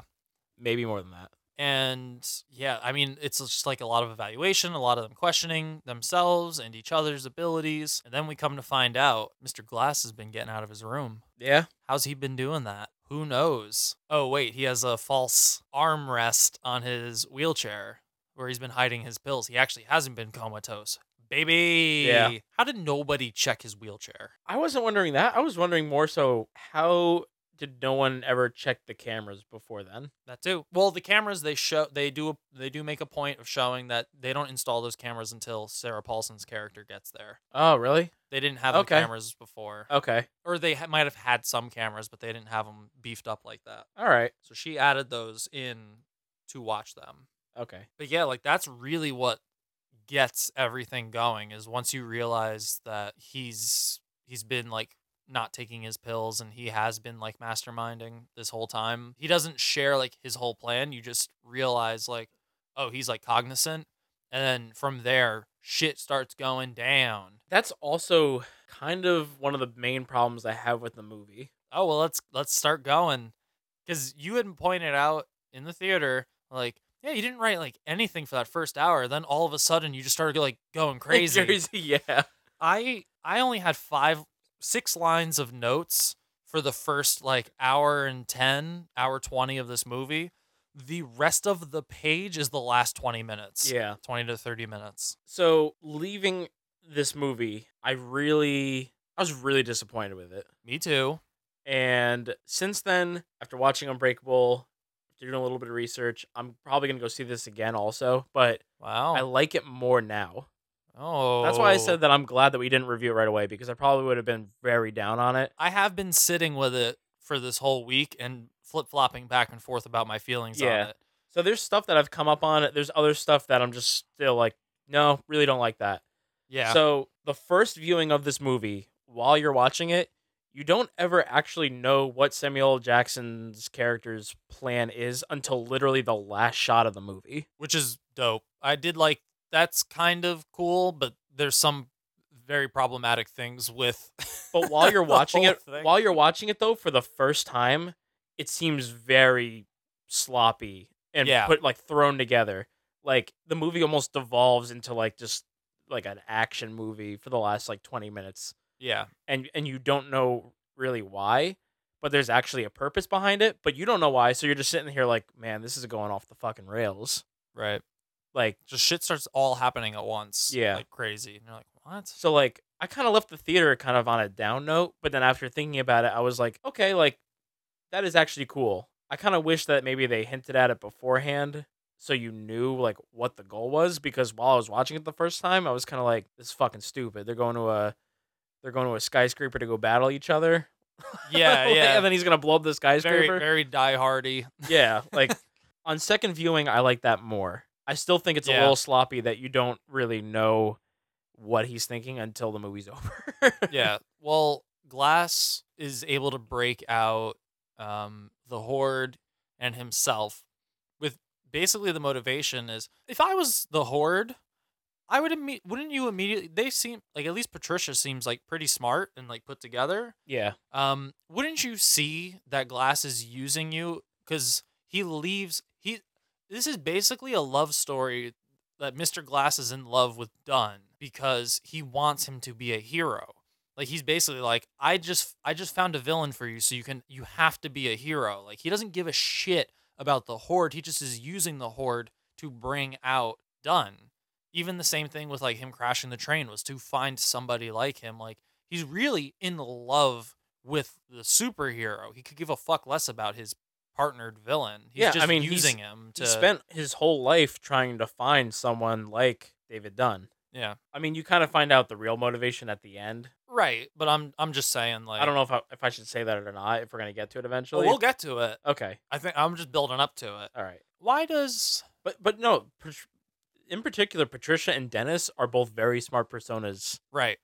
So I do agree, like, they should have picked it up. Yeah. Yeah, because even though, like, we are now aware of Glass's motivations, he never shared that with them. Yeah, so they should have, like, turned on him way sooner. Mm-hmm. They do turn on him, or the Beast turns on him. Why does he have to take his shirt off to become the Beast? I thought the same thing. You know what was funny? I wrote that down. I knew you wrote that down. There's this scene when they're like in the parking lot, and then he becomes the Beast, and he takes his shirt off. And in my head, I'm like, really? And then I saw your hand move, and I was like, I know what he's writing now. He's like, just want everyone to see that I'm ripped. Basically, yeah. Yeah, that way you guys understand I'm a beast. The Beast is when he removes his shirt. That's it. That's his whole persona. I thought that was weird. But then we come to find out that through a real good Google search that David is his name, right? David Dunn? Yep. His son finds the Horde's father, or really Kevin Wendell Crumb's father, and decides to tell the Beast the truth about his father's departure from his life. Because I guess he believed that his father just like left and never came back for them. Yeah. Turns out he was on the same train Bruce Willis was. Whoa! When that happened, I was sitting there like, is that really the twist? Because it felt like more of a twirl than a twist. Like, that wasn't the twist of the movie. I know that wasn't, but I'm saying when it happened, I was sitting there like, they kind of play it off like they wanted it. Yeah, wanted you to think it was, but I was just like, oh, that's so cheap. Like, I was in that moment, I was like, fuck you. But they sure showed me. Finding out what the twist of this movie was, kind of wish that was the twist. Yeah, dude. Do you want to go? Fuck, man. Should we just spill the beans on this ending now, just so we can talk freely about the rest of this fucking movie? I'll just, I guess, summarize what else happens leading up to that. Hit him with it. So Mr. Glass gets out. Yep. He basically recruits the Beast, the Horde. Yerp. Says we're breaking out of here. Yerp. We're gonna go to this building. Yerp. And basically, I don't think he ever tells the Horde, but he tells Bruce Willis because he wants Bruce Willis to break out. To He's basically follow him. Yeah, he's basically just like, I'm gonna bomb this building, and a lot of people are gonna die if you don't break out of that. Yep. So, and at this point, David Dunn doesn't believe anymore that he's a superhero, and he has to kind of re-believe that he is. Breaks out. Basically, they only get to the parking lot of the building that they're in. Yep. And they fight. Also, Samuel L. Jackson and James McAvoy, they take the tunnel out. They go through the basement. That is important. They go through the basement, and you find out later through a very heavy scene of exposition that was planned because there's more cameras. They wanted this to be seen. Yeah, they only make it to the cameras. parking lot, and then basically they just start beating the shit out of each other. Yep. Just wailing on each other, throwing each other through like vans and fucking water tubs and just into walls and just pounding the fuck out of each other. Yeah. And the way men do. During these fight scenes, I said this to you in the theater, man, he really shouldn't have used so many POV shots. Yeah. There's like almost every single like fight scene in this movie, there is like a scene or a shot that basically just looks like they strapped a GoPro to someone's chest and they're like, have at it. Yeah. Yeah, I could see that. Like, there's a part where he's like grabbing him, and they just show Bruce Willis's face, and he's like, yeah, for like 2 minutes. I think what they were trying to show there is that it wasn't doing anything to him, because normally the Beast could like squeeze the life out of somebody, but it wasn't doing anything to him because he is unbreakable. Yeah, but I don't think you needed to do a POV shot for that. Like, I think Not sometimes for as long as they did. no, definitely not. It would have I been. see why they did it. I'm not saying it was the right call. We talked about Creed 2, a month ago or whatever, and they Yeah. use it in that, but it's like 2 scenes, and it's like when like fucking Drago's beating the shit out of him, Wailing and on it's got somebody. like a little bit of a purpose. There's more impact. Yeah, I don't think there was really any purpose for it. Like, you could have done it without it, and it probably would have been better. And plus, at this point, it's already been well established that, like, yeah, we know he's unbreakable. It's like, yeah, There's a movie named after him. there's a whole movie about it. Like, we get it. We just watched him punch down a steel door. Like, yeah, he bent a steel bar. Like, you don't need more things just to show us that, like, yeah, he does have these powers. Like, it's already well established. Yeah. So also with the innocent bystanders, they just let them stand there while they're fighting. Like, police get there and they're like not clearing out anybody at all. They're just letting like, and one of those people, mind you, is a teenage girl. Yep. She's like a high school girl or something. Mm-hmm. And also stupid, pointless connection is Bruce Willis's son went to the same school. They show when she's going into the principal's office early on in the movie.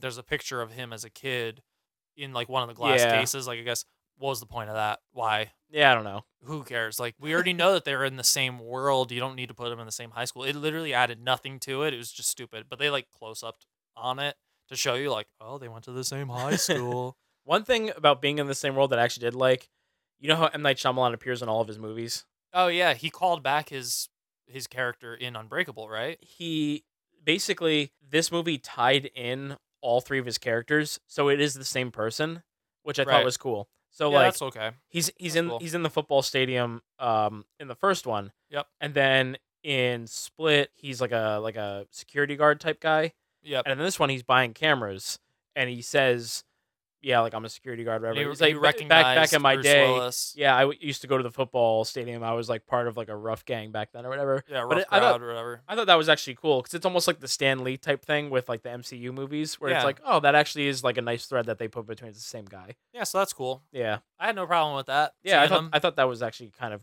cool. Yeah, man. With keeping her there made the least sense. Like Glass, he was like in on it, but even still, he's like in a wheelchair. Like, roll him the fuck out of there. Get his mom out of there. But then there's a teenage girl. Not only is she there, she's like used to stop this fight between a monster and an unbreakable man. They're like, hey, little girl, hey, can you stay close to the danger that's here? And you know what? We actually need you to save the day. Yeah. What the fuck kind of police work is that? You want to hear my theory about her? Hit me with it. I think that she is actually a superhero. Really? That's what I think. What's her superpower? I don't know exactly what her superpower Being is. a blank-faced bozo? I think I think she has something, maybe a either like a way to control people or like a way Healing touch? like a healing touch type thing. Yeah.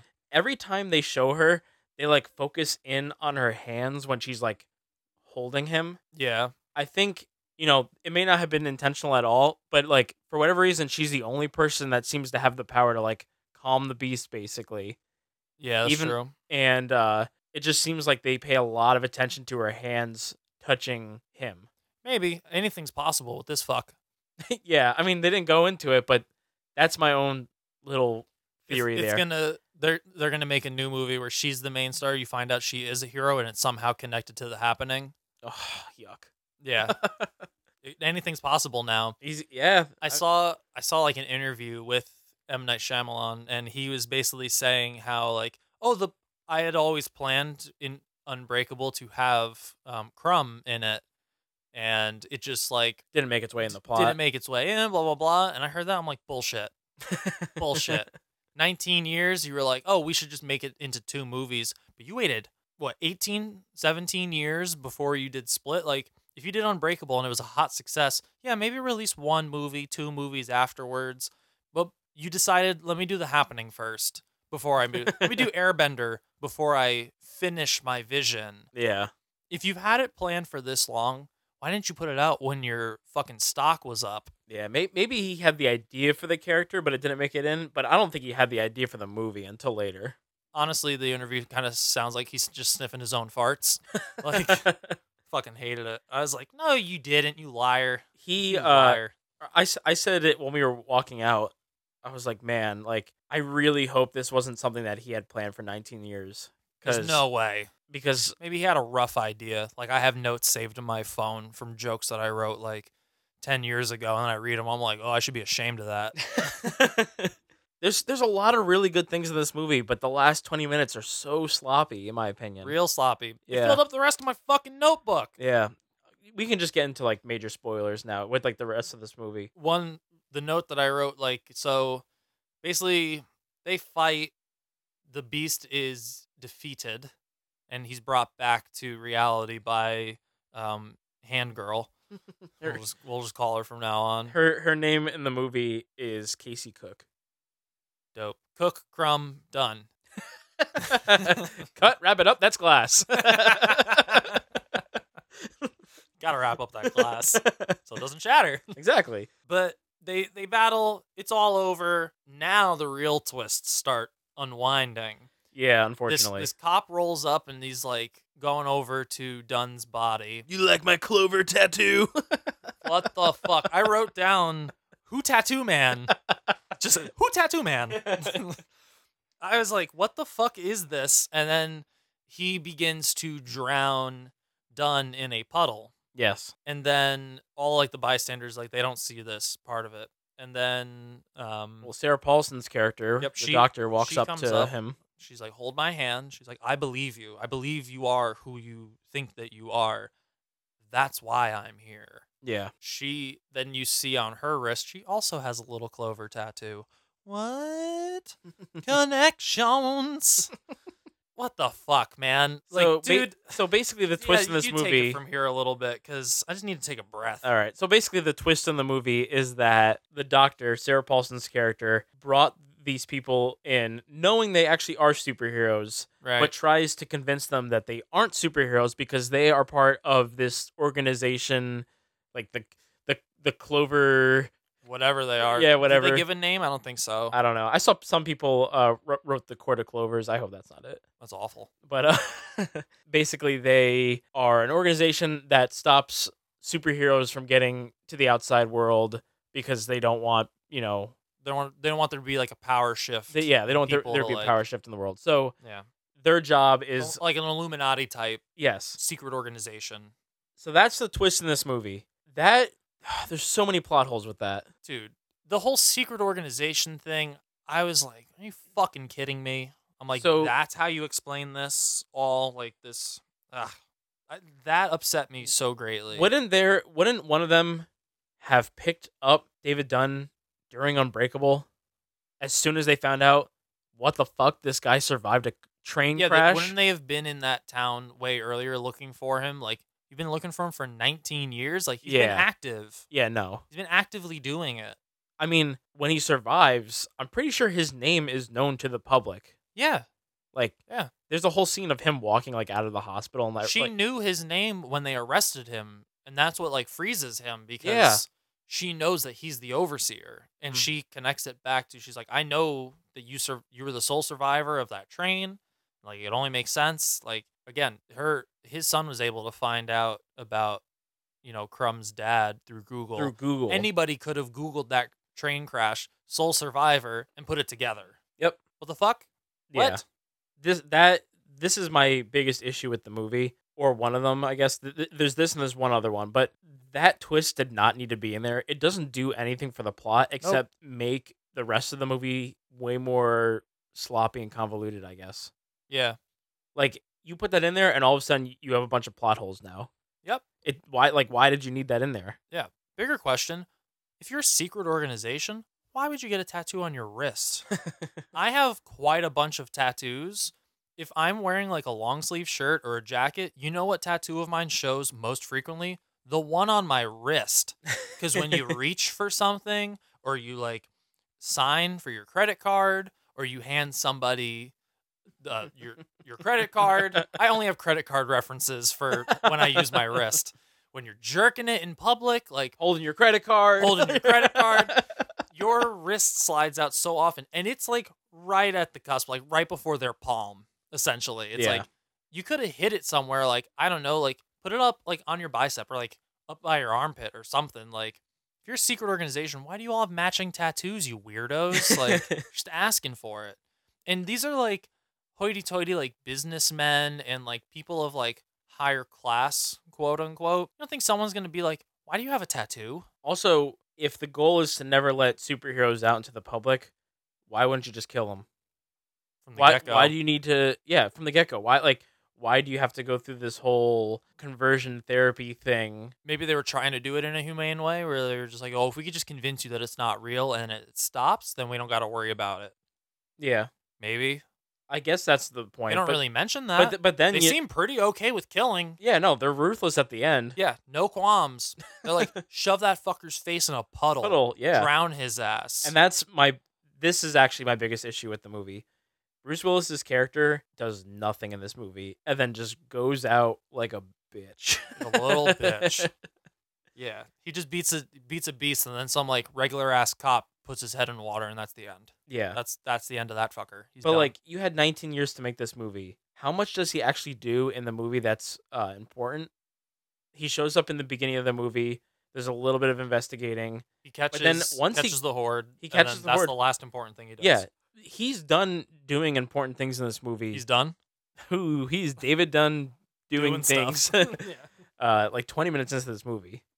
Yeah. And the rest of the movie, he's basically in just his sitting jail there cell. contemplating his reality. Yeah, and then they give you a deleted scene from Unbreakable. And then he comes out and he needs to fight and then he dies. Like that's what you decided to do with Bruce Willis after 19 years. Yeah, been holding him on the shelf for that. Yeah. Yeah, it's the payoff of this movie is not great.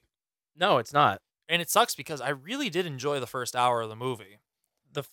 Like I said, the first 20 minutes, I thought this was so good. And then even the parts in the insane asylum or whatever, psych ward, I was really enjoying. The last 20 minutes just really brought it down for me.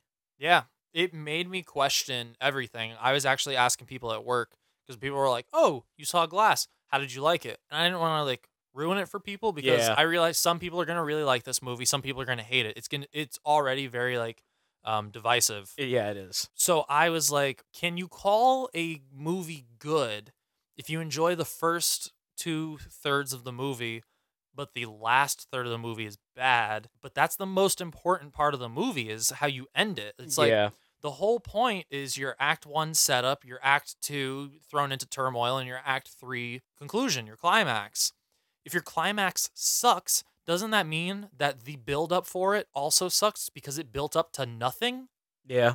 Because so then does it retroactively make the parts that you liked actually stupid because what those parts were built up to bullshit?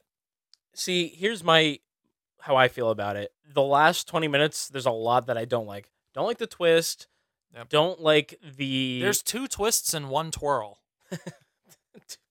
Too many twirls and too many twists. Yeah, 1 too many twirls, 1 too many twists. M. Night Shyamalan was like, I got a great idea for this movie. We're gonna give him a twirl, then we're gonna give him a twist, maybe 2 twists. You could have just left it as the twist being that Samuel L. Jackson got word out and that the psychiatrist didn't want to get the word out because it's a delusion and she's trying to fight against that, and now they're creating more people who believe they're superheroes. Mm-hmm. That would have been a fine twist. Is that I would have been fine with the twist just being that they never wanted to get to the... I was just going to say that Kevin's dad was on the train, even though it's lame. No, that pissed me off. That pissed me off. So if that was the only twist, I would have been like, I think I would have been in a much worse... No, you know what? Yeah, the way it ended is actually worse than that. I still would have been very disappointed. I would have been disappointed, but not on the level that I think the Court of Clovers thing is lame. Yeah, it does lame. way more harm to the movie than it does good. Well, did we even mention, I guess, the final twist? Because that's no. the thing is, and twist. I have one point on that too. You want to get to that? Okay. No, well, what do you got? All right. Well, the way this movie basically ends is that Samuel L. Jackson's character's plan, Mr. Glass, his plan was never to get them to the skyscraper. Right. His plan was to get them on as many cameras doing superhero shit as possible. And then feed the stream out to the internet so people can see basically like this is what your mind can do. Like you might also be a superhero because he was looking for superheroes his whole life since he basically had this, disease where his bones break easy. So he is basically trying to awaken the superheroes in the world, right? And maybe be able to. He mentions because when his mom is talking to him and she mentions that like, oh, this was the showdown issue, and he goes, no, this was an origin story. I wrote down origin for who, and then at the end I went, oh, the world. Yeah. Now that right there, I think is very cool. Yeah, I think it's a cool idea. I think that's a great way to end your movie, and that which they do. That would have been fine without the connection. You could have used, I guess, that twirl of the connection of the dad just to turn the beast on Glass, but you didn't need the fucking secret organization shit at all. No, you didn't. And it would have been, honestly, I think it would have made me be totally fine with the connection with his dad being on the train. And I probably would have overlooked some of the other things that I wasn't super stoked on and said, like, this was a fucking rocker of a movie. Yeah. But the end butt fucks you, man. And here's the thing, like, the ending in theory, I really like. I like that idea a lot. I just don't like how you get there. Yeah. And he got there through the basement. Whew. But the ideas and decisions he makes along the way in the last 20 minutes, I think almost like kill it for me. Yeah. Because one, you just throw away these characters. They all die. Everybody. All three of them die. Yep. But like Bruce Willis' character doesn't do anything heroic. Gets drowned. He's the hero of this thing. He just dies. Beast just gets shot. Yep. And Samuel L. Jackson gets basically punched in the gut by the beast and he dies. Yep. So they just let him bleed out on the floor. There's really no payoff to it at all. Nope. And I wish that maybe they had told you his goal for the movie, because the way that I took the movie at the end is the last scene of the movie is them basically them being David Dunn's son, Anya Taylor-Joy's character, and Mr. Glass's mom. They're sitting in a train station. Well, first, Sarah Paulson's character, she's in a comic shop. She goes to a comic shop, which also, wherever that comic shop is from the movie, I need to find it. It looks fucking awesome. Yeah, there's so nice. Much like X-Men stuff hanging from the walls, and there's just so many comics and toys. And I know there's a lot of comic shops that have a bunch of comics and toys, but this one just looked really fucking cool. But she's there, and she's going through comic boxes, and she overhears a couple of nerds in the corner talking about some issue of some comic, and they're saying like, oh, it's like the mastermind, like they never suspect him, and they don't realize that like his plan actually plays out through their plan or whatever. He basically mentions how like in comics, like the mastermind, like no one ever figures out his plan has actually been going on in the background of everyone else's plan the whole time. And then she starts to think about everything. That's how you find out his plan, is because she presumes everything. And in her presumption is like a flashback of Samuel L. Jackson actually putting forth his plan. Mm-hmm. Because then that's when you see, she's like, wait, why did they go through the basement? It would take longer. Oh, because she installed a bunch of cameras. She did everything for him. Yeah, they give you a scene of exposition where she's like, oh, they purposely took the basement because that's where most of the cameras were. Yeah. Yeah. So they can be seen by as many cameras as possible. Yeah. And she's like, I'm the one who put the cameras in there. He knew. And then you see him, he turns off the cameras when he leaves his room, but the night before, he goes, because they were supposed to like lobotomize him. So he takes out this like crucial piece from the laser or whatever is going to like mess up his like frontal lobe, and he removes it. But then he turns the cameras back on and then like spins around in the hallway so he would get caught. Like everything was on purpose. Like, But then did he know about the secret organization though?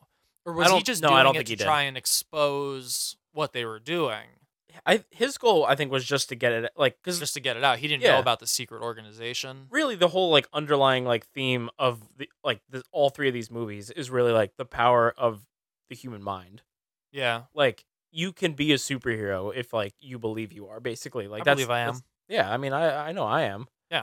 So this is our coming out party. Yeah, superheroes, everybody. But that's really like the whole thing. So, I mean, for him, he was never able to get someone to help him. I think he's trying to get out to the world. You could be a superhero. it's all, you know, in your mind. Like, look, like, I mean, the Beast fucking flips the car at that one part that's Yeah. filmed in the parking lot. That's his goal. My issue with it is, why couldn't this movie have ended like on a sour note? Because they treat Yeah. him leaking the video as like a heroic moment, but his character's a terrorist and he Yeah. kills lots of people. Yeah, he's crashed So, planes and trains and automobiles. yeah, so his basically the villain of the movie succeeds, and they're like, yeah, Yeah, like he did it. yeah, He did it for all of us. Yeah, that's a good point. What can I say, man? The ending was kind of fucking dumb. yeah. Like I said, I like the concept of the ending. In theory, I just wish the decisions to get to that point were different, because it's very sloppy and there's about a 20-minute sequence where it goes off the rails and not a lot of it makes much sense, and then there's no payoff for your favorite characters. How about this? I know you're our research guy. Do you have the tomato scores on this? I do have it. I remember before we saw it, like the early reviews, I guess you could say the audience was kind of split. Ooh. Yeah. I'll say this before. I looked up the budget for this movie, Okay. and I did a little research into the budget. Yep. Budget's really low. Yeah, I can imagine. There's not like it's not like huge action scenes. There's no blow 'em ups. Like, really low. Ooh, can I guess? Sure. 18 million. Oh, man, you were really close. 20. Oh, I was gonna say 20. Holmes and Watson cost double this movie. Well worth it. But that's really, really low. Yeah, that's really And you've got low. big big actors in this movie. Yeah. So I looked in. all of that money must have been just for the actors. I looked into it. M. Night Shyamalan has actually self-funded this and Split, wow. and I think Holy maybe shit. maybe because he was Getting getting split. maybe because, like we were talking earlier, he was taking so much shit from studios and like fans and stuff probably after Earth, Yeah. that He just wanted to be in total control. He's like, fuck it. well, he mortgaged his house to make the visit. Whoa. Yeah. Scary. That's the scariest movie he's made. But isn't that crazy though? Yeah, dude. I mean, talk about dedication and love for your own, art and Yeah. craft. I give him respect for that. No, I that- can't knock that him is- for that. That's ballsy, especially in like today's day and age. Yeah. That's probably why I bet you Samuel L. Jackson, and I bet you all of the actors took like considerably less than they normally would for movies nowadays, just considering their clout, just probably out of respect for what he was doing. Yeah, I mean, Had to have, right? There's no way he was paying them like Marvel money for Samuel L. Jackson, yeah, I would say, like, say what you want about some of his movies and even this movie, but like, that's pretty fucking awesome. Yeah, that's a baller ass move. Yeah. So Fucking risked it all. yeah. So far, as of today, the movie cost $20 million and it's made $108 million. 5 times the amount of money that he put into Whoa. it. So It's amazing. yeah, he's doing good. That's awesome. So it sounds like Hand Girl is definitely gonna get a She's getting get her a movie sequel. soon. Yeah, maybe she shouldn't be called Hand Girl. It sounds a little bit like hand jobby. Only a little bit. Yeah. Critic score, 36. Oof. Audience score, 77. Whoa. That's a big split. That is a big split. Yeah. Holy shit. You want me to go first? You want to go first? Tomato. Ooh. This is hard. We need like that This is- theme from Who Wants to Be a Millionaire playing right now. I'm gonna phone a friend. Okay. Who you calling? The only other person I know who saw this movie. I'm gonna call you. Okay. So you go first. All right. Because I think I will say to our listener, my opinion will not be swayed by your answer. Okay. So don't give me your reasoning. I just want your tomato. If I had made this decision right when we saw the movie, Uh-huh. it would have been tomato. It's now tomato. I had a feeling that's where you're going. I'm a tomato. You didn't like it you disliked it that much? It goes back to my argument from before. If the ending is bad, does it retroactively make the rest of the movie bad? Because the whole purpose of Act 1 and 2 is the build up to Act 3. If Act 3 is shit, doesn't that make your build up of Act 1 and 2 bullshit as well because it led up to nothingness? I just think the payoff is so weak that I left the movie theater feeling bad.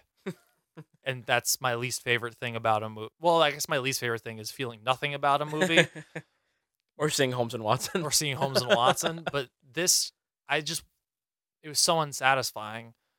I was edged for like a whole hour and 20, and then I never got to come. Like, it's such bullshit. What's your letter grade? If you had to give a letter grade, it's an F? Well, that's the thing. I don't know if I'd fail it, but I definitely wouldn't give it a 77. This is like a C minus D for me. C minus D plus, maybe. That's closer to a 77.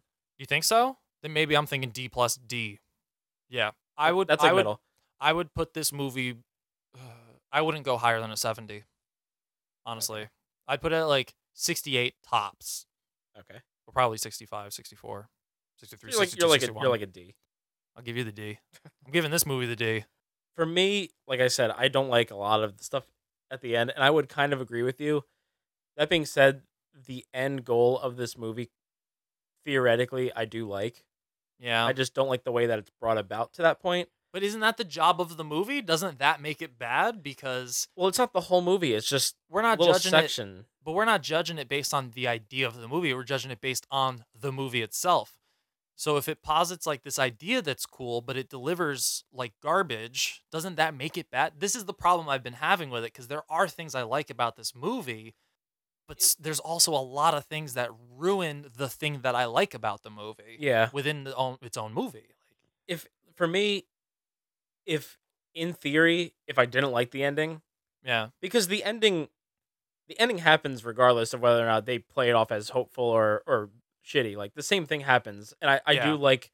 do like what has happened at the end of the movie, just in terms of that. Like I like that this is gonna bring That forth other resolution. yeah, I like the resolution to the movie. If I didn't like that, this would be a tomato for me.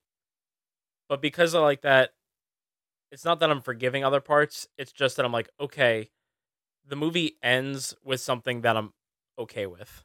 Yeah. There's a lot of stuff that I don't like in that last third act of the movie, but I like the first two acts a lot, and then the last part of the movie that basically is the conclusion of it, I can get behind. Okay.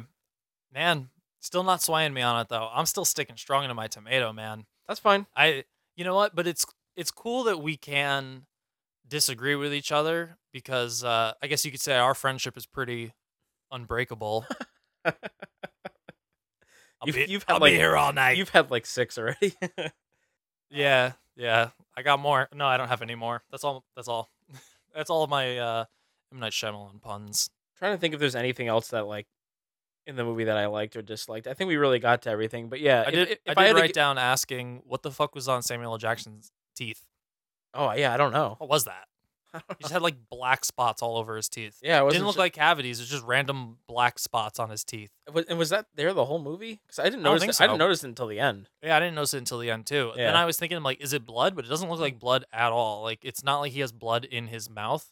Yeah, he no, it just didn't look like has that. he just has black stuff on his teeth. Yeah, I don't know if that's a thing with like if your teeth break, they turn black immediately. I don't know. And it's not like a grayed out black like a cavity. It's just like pitch black. Like he bit a pen and it exploded in his mouth. That is what it looks like. Like the beast punched him while he was chewing on a pen, and he's like, "Motherfucker, I bit my motherfucking pen." Yeah, no. My letter grade for this. So I guess yours was a D. Mine's a D. Mine would be a C. Wow. C.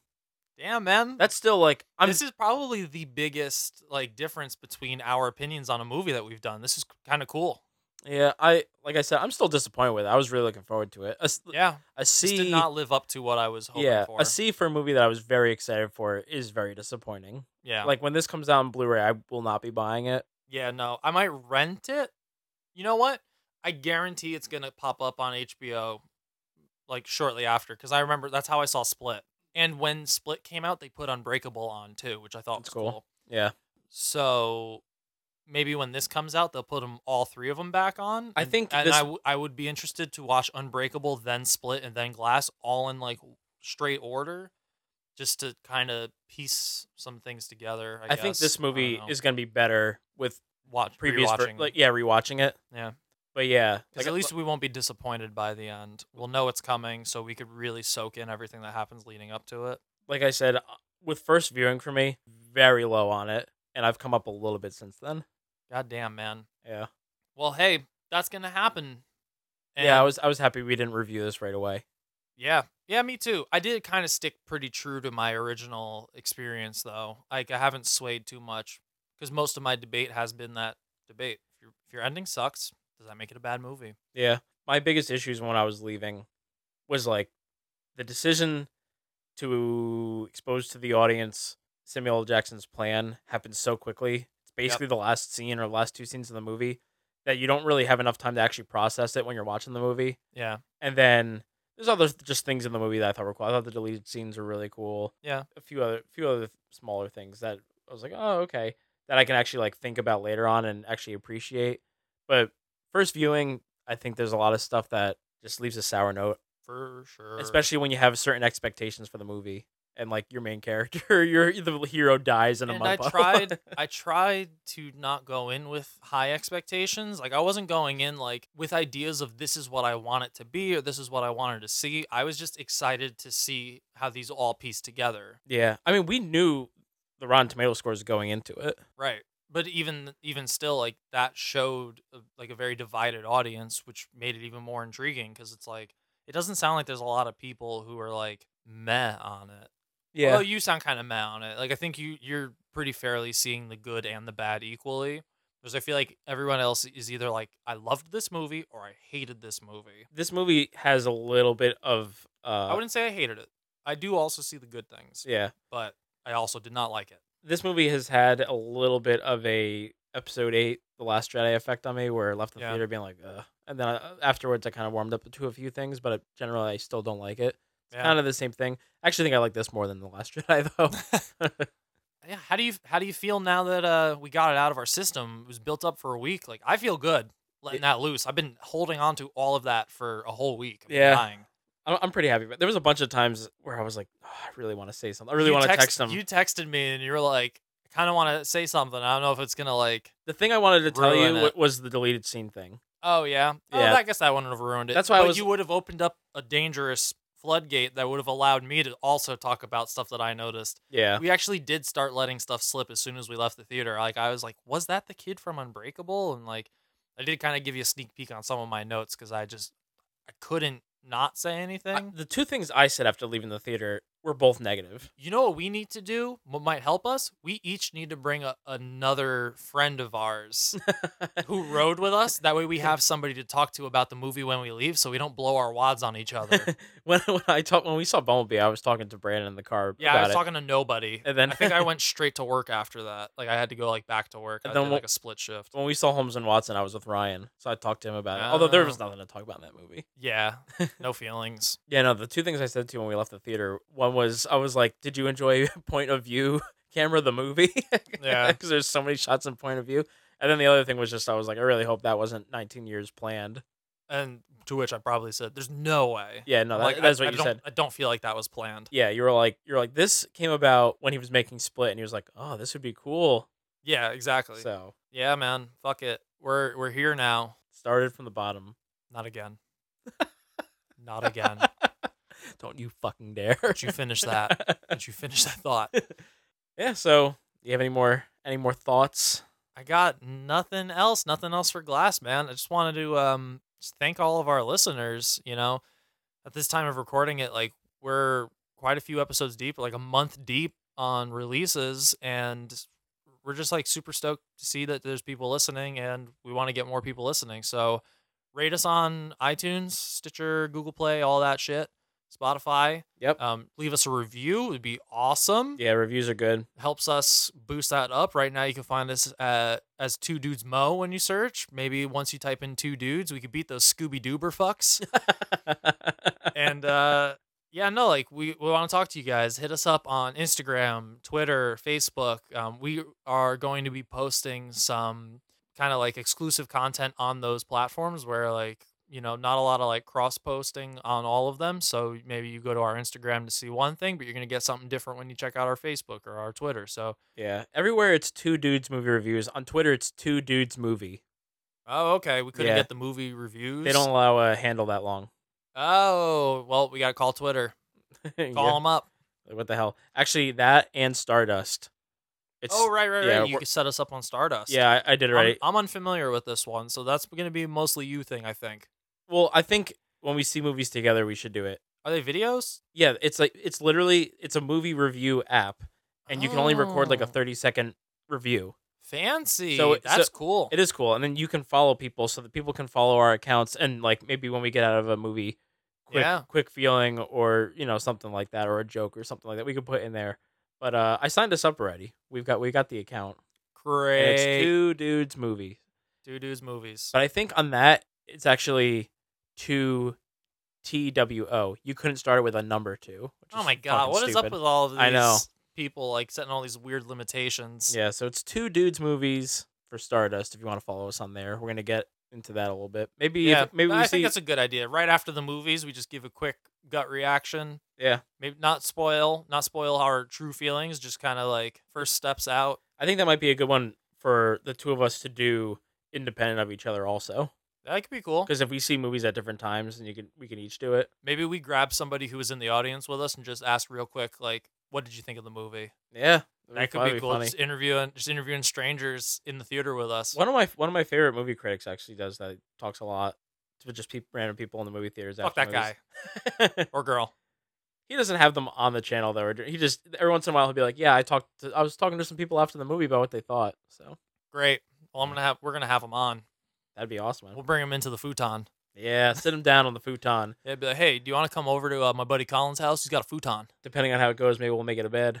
Oh, if I spread this bed, will you spread your legs? Oh. I told you should use that line. Nah, I'll pass. Fine. But on that note, we would just like to say, suck it, losers.